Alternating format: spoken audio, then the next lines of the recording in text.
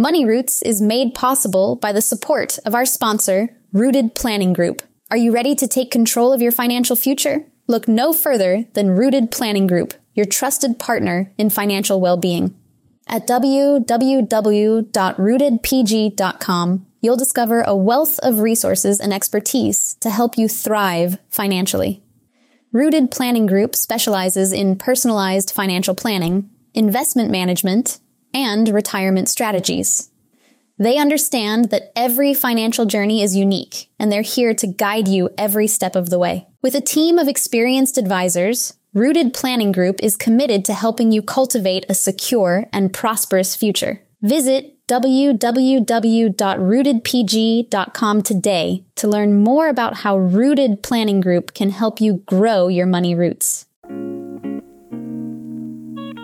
Every week, it's my goal to share financial information that helps you in both your life and Financial Vineyard. We hope it takes you from your roots to the journey of your vines and the influences in the air that have helped craft your delicious life. Like wine, life and finances have different palates that should be celebrated and not judged. Hello, podcast listeners. This is Amy Irvine, CEO of Rooted Planning Group, and I am excited to bring you this second to last podcast for 2023. We have some big news I mentioned last time. I'm not ready to release it quite yet, so stay tuned to the final episode next week to hear something exciting about the podcast coming up.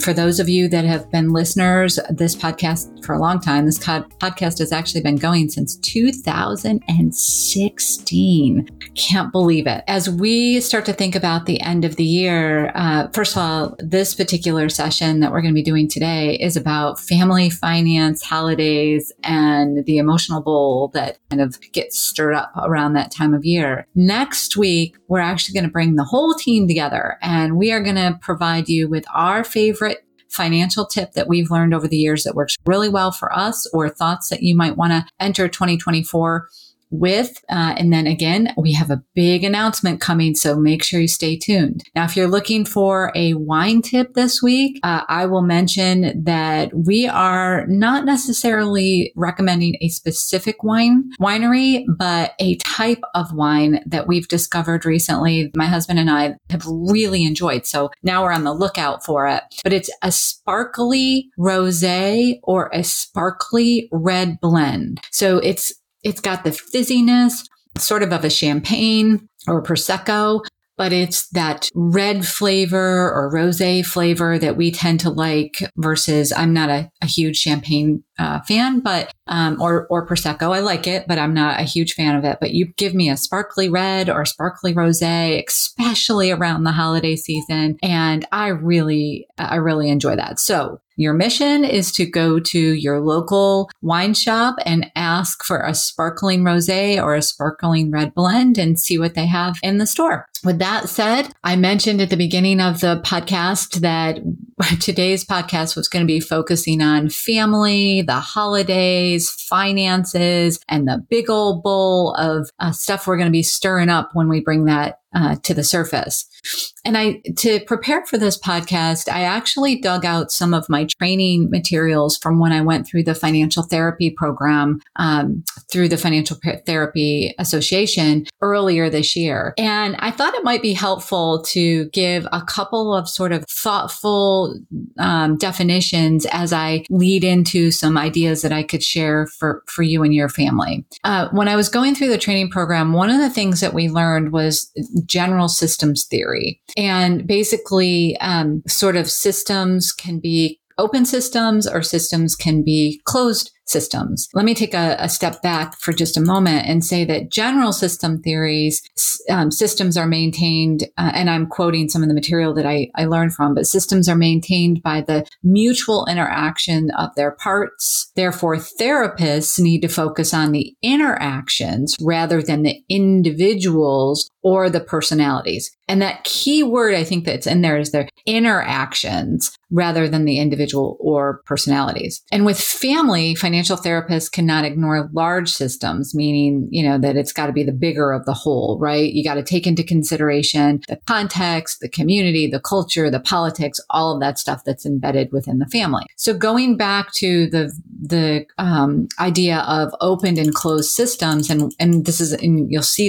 stick with me here because you'll see the importance in just a moment, but an open system, and again, I'm quoting from the materials from the Financial Therapy Association that were provided to me for this certification. An open system continuously interacts with its environment, and it sustains itself through that constant exchange of resources. So trading of materials and energy for goods. And I'm using that in kind of the context of manufacturing, but able to self-govern, adapt, expand, develop over time. And good examples here are hospitals, people, families, governments.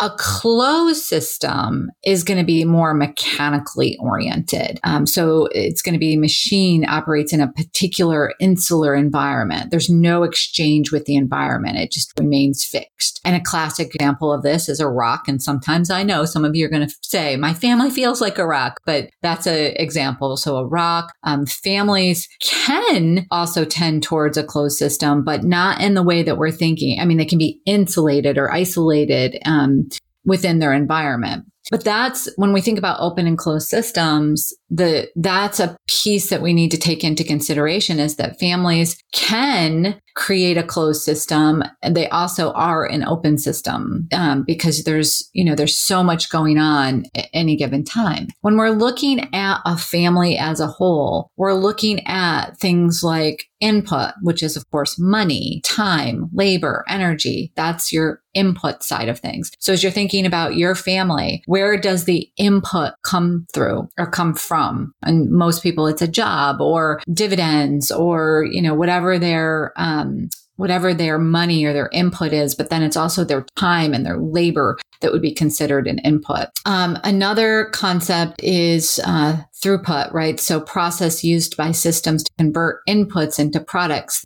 So planning, decision makings, meetings, I would say shaping kind of. And then there's output, which would be a processing of those inputs. It can be technical, it can be human, it can be financial, right? So you got input, throughput, output. And then the last piece is feedback.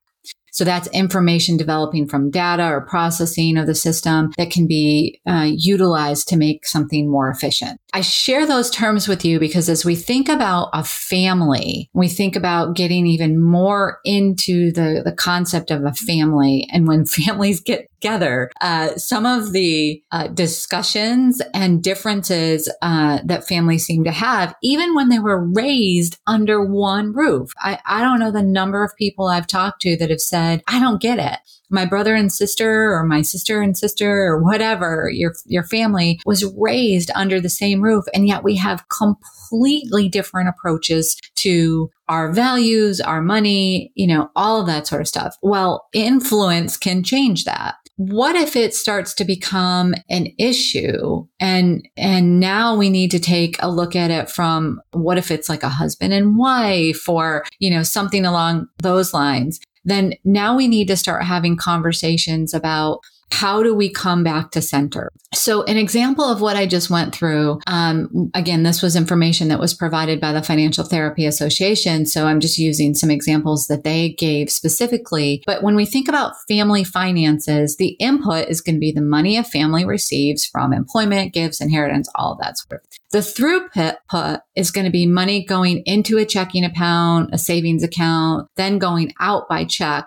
Transfer could be, however the family manages their process, right? And then the output is going to be goods and services that the family money utilizes. And it could be things like mortgage, food, insurance, transportation. The feedback is going to be the bank or the other account statements showing balances, comparisons to budget, spending plans, all of that sort of stuff. Now, why are all of those important in this particular conversation when you're like, Amy, where are you going with this? For 8 minutes, I've been listening to you. Where are you going with all this? All of those things can create an environment that can, an emotional environment that can bring out good and bad. And so when we're looking at all of the input, the throughput, the output, and when the feedback, we need to be thinking about those parts and how they create, how the data there creates some emotional,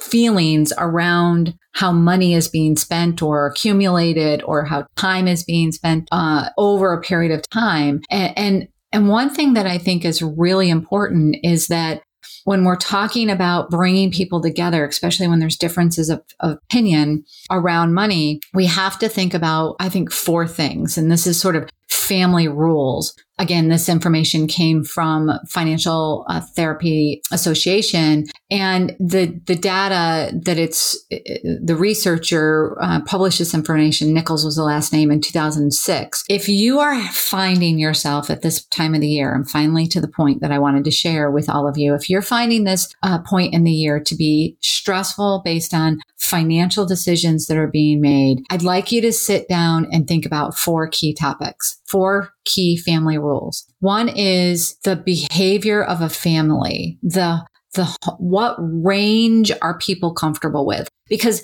usually it's not a left or right. The answer is somewhere in the middle. So where is everybody comfortable in the middle? What are the ranges of comfort? If you can sit down and agree to those ranges, I think that takes a lot of stress off the family, because we agreed to stay within these ranges. It's not somebody saying, don't spend money. It's saying, let's stay within these ranges, right? So that's one thing.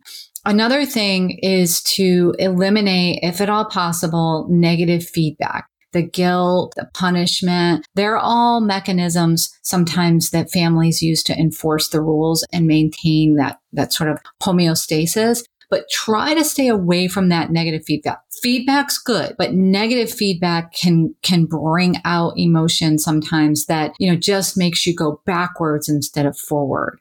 And then also set some patterns of family interactions. How will you react? What will happen? I'm not talking about what has happened in the past. I'm talking, how will we deal with the situation if we navigate outside of the governed range and we start to hear negative feedback or give negative feedback? What pattern will we step into? How will we react if we start to behave in that manner? And then also along that same lines is when negative feedback is ineffective and you notice, take that positive feedback loops and make sure that they're implemented and triggered at that point in time. So it's easy to give negative feedback. It's hard to give positive feedback for a lot of people. So, if I'm overspending in a situation and my spouse says to me, you're overspending, you're going outside the pattern, that is true feedback, but I could take it as negative feedback. Whereas if my spouse says, I noticed that we're outside the range just a little bit, can we take a look at this together? And just make sure that we pull it back in for the rest of this month or whatever the situation is. Maybe it's planning for vacation. Maybe it's just general spending. How do we loop that back into a positive conversation, or how we agreed upon a certain range, right? So as we wrap up the holiday season, like I said, I know a lot of discussion around the table starts to happen. This could be discussion around finances, like specific finances. This could be discussion in the bedroom. It could be discussion in the car. It could be all of those discussions. And my favorite discussions with my husband tend to be in the car. In fact, I heard that from a couple of clients recently, that some of the comments that we've been sharing with them and topics that we've been sharing with them over time have been in the car, and they've generated some really good conversations. And in fact, I would leave this podcast with some suggestions. Over the past year for our clients, we've been asking them a couple of questions, and I just added one recently. But one is, one question that I love to ask clients is, over the past year, what have you spent money on that has brought you joy? The second question I've asked them is something that they are really proud of, and that could be financial or non-financial. And the third question that I've been adding to clients recently is, I can't imagine life without ... All of those questions can be brought back to a money conversation. But if you have the answers to those questions to begin with, and then you think about them in the realm of financial planning, you can lean your spending one way or the other because you know that your money is matching your values. I'm very excited to talk about these kinds of topics. Hopefully everybody else learned from today's discussion and I gave you some food for thought as you head into the holiday. As I mentioned, make sure you stay tuned next week for the team recording and for the big announcement that I keep teasing you with. Please hop on over if you have a moment to iTunes and rate us so that more great people like you can find the podcast and continue to learn from us as we grow the podcast. And a special thank you to TJ Meehan of Meehan Media as he fixes all the faux pas that we make while we're recording this podcast. Thank you, everyone, and we look forward to you listening next week. And that will about do it for today's episode of Wine and Dime. You can contact Amy through the website, www.rootedpg.com, or amy@rootedpg.com. You can also follow us on Facebook and Instagram @rootedpg for the latest news. And if you have any questions, comments, or topics you would like to hear about, feel free to let us know. And don't forget to rate and subscribe the show wherever you get your podcasts. And again, thank you for listening, and be sure to tune in next time.